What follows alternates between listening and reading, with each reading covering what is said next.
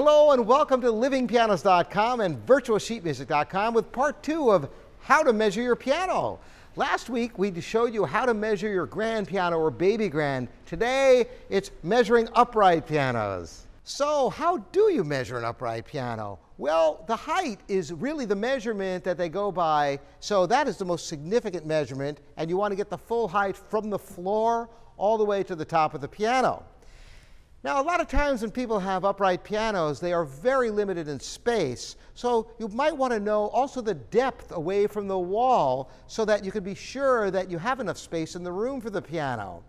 And again, you might be in cramped quarters, and even though all pianos are around 5 feet wide, if you really have a critical amount of space, wall space, because after all, uprights take a certain amount of wall space, unlike baby grands and grands, which because they look good on any side, you can really place them anyway, even into a corner of a room. An upright is going to take a certain amount of wall space, so you may want to measure the width of the piano as well, just to be sure you got enough space between windows and such.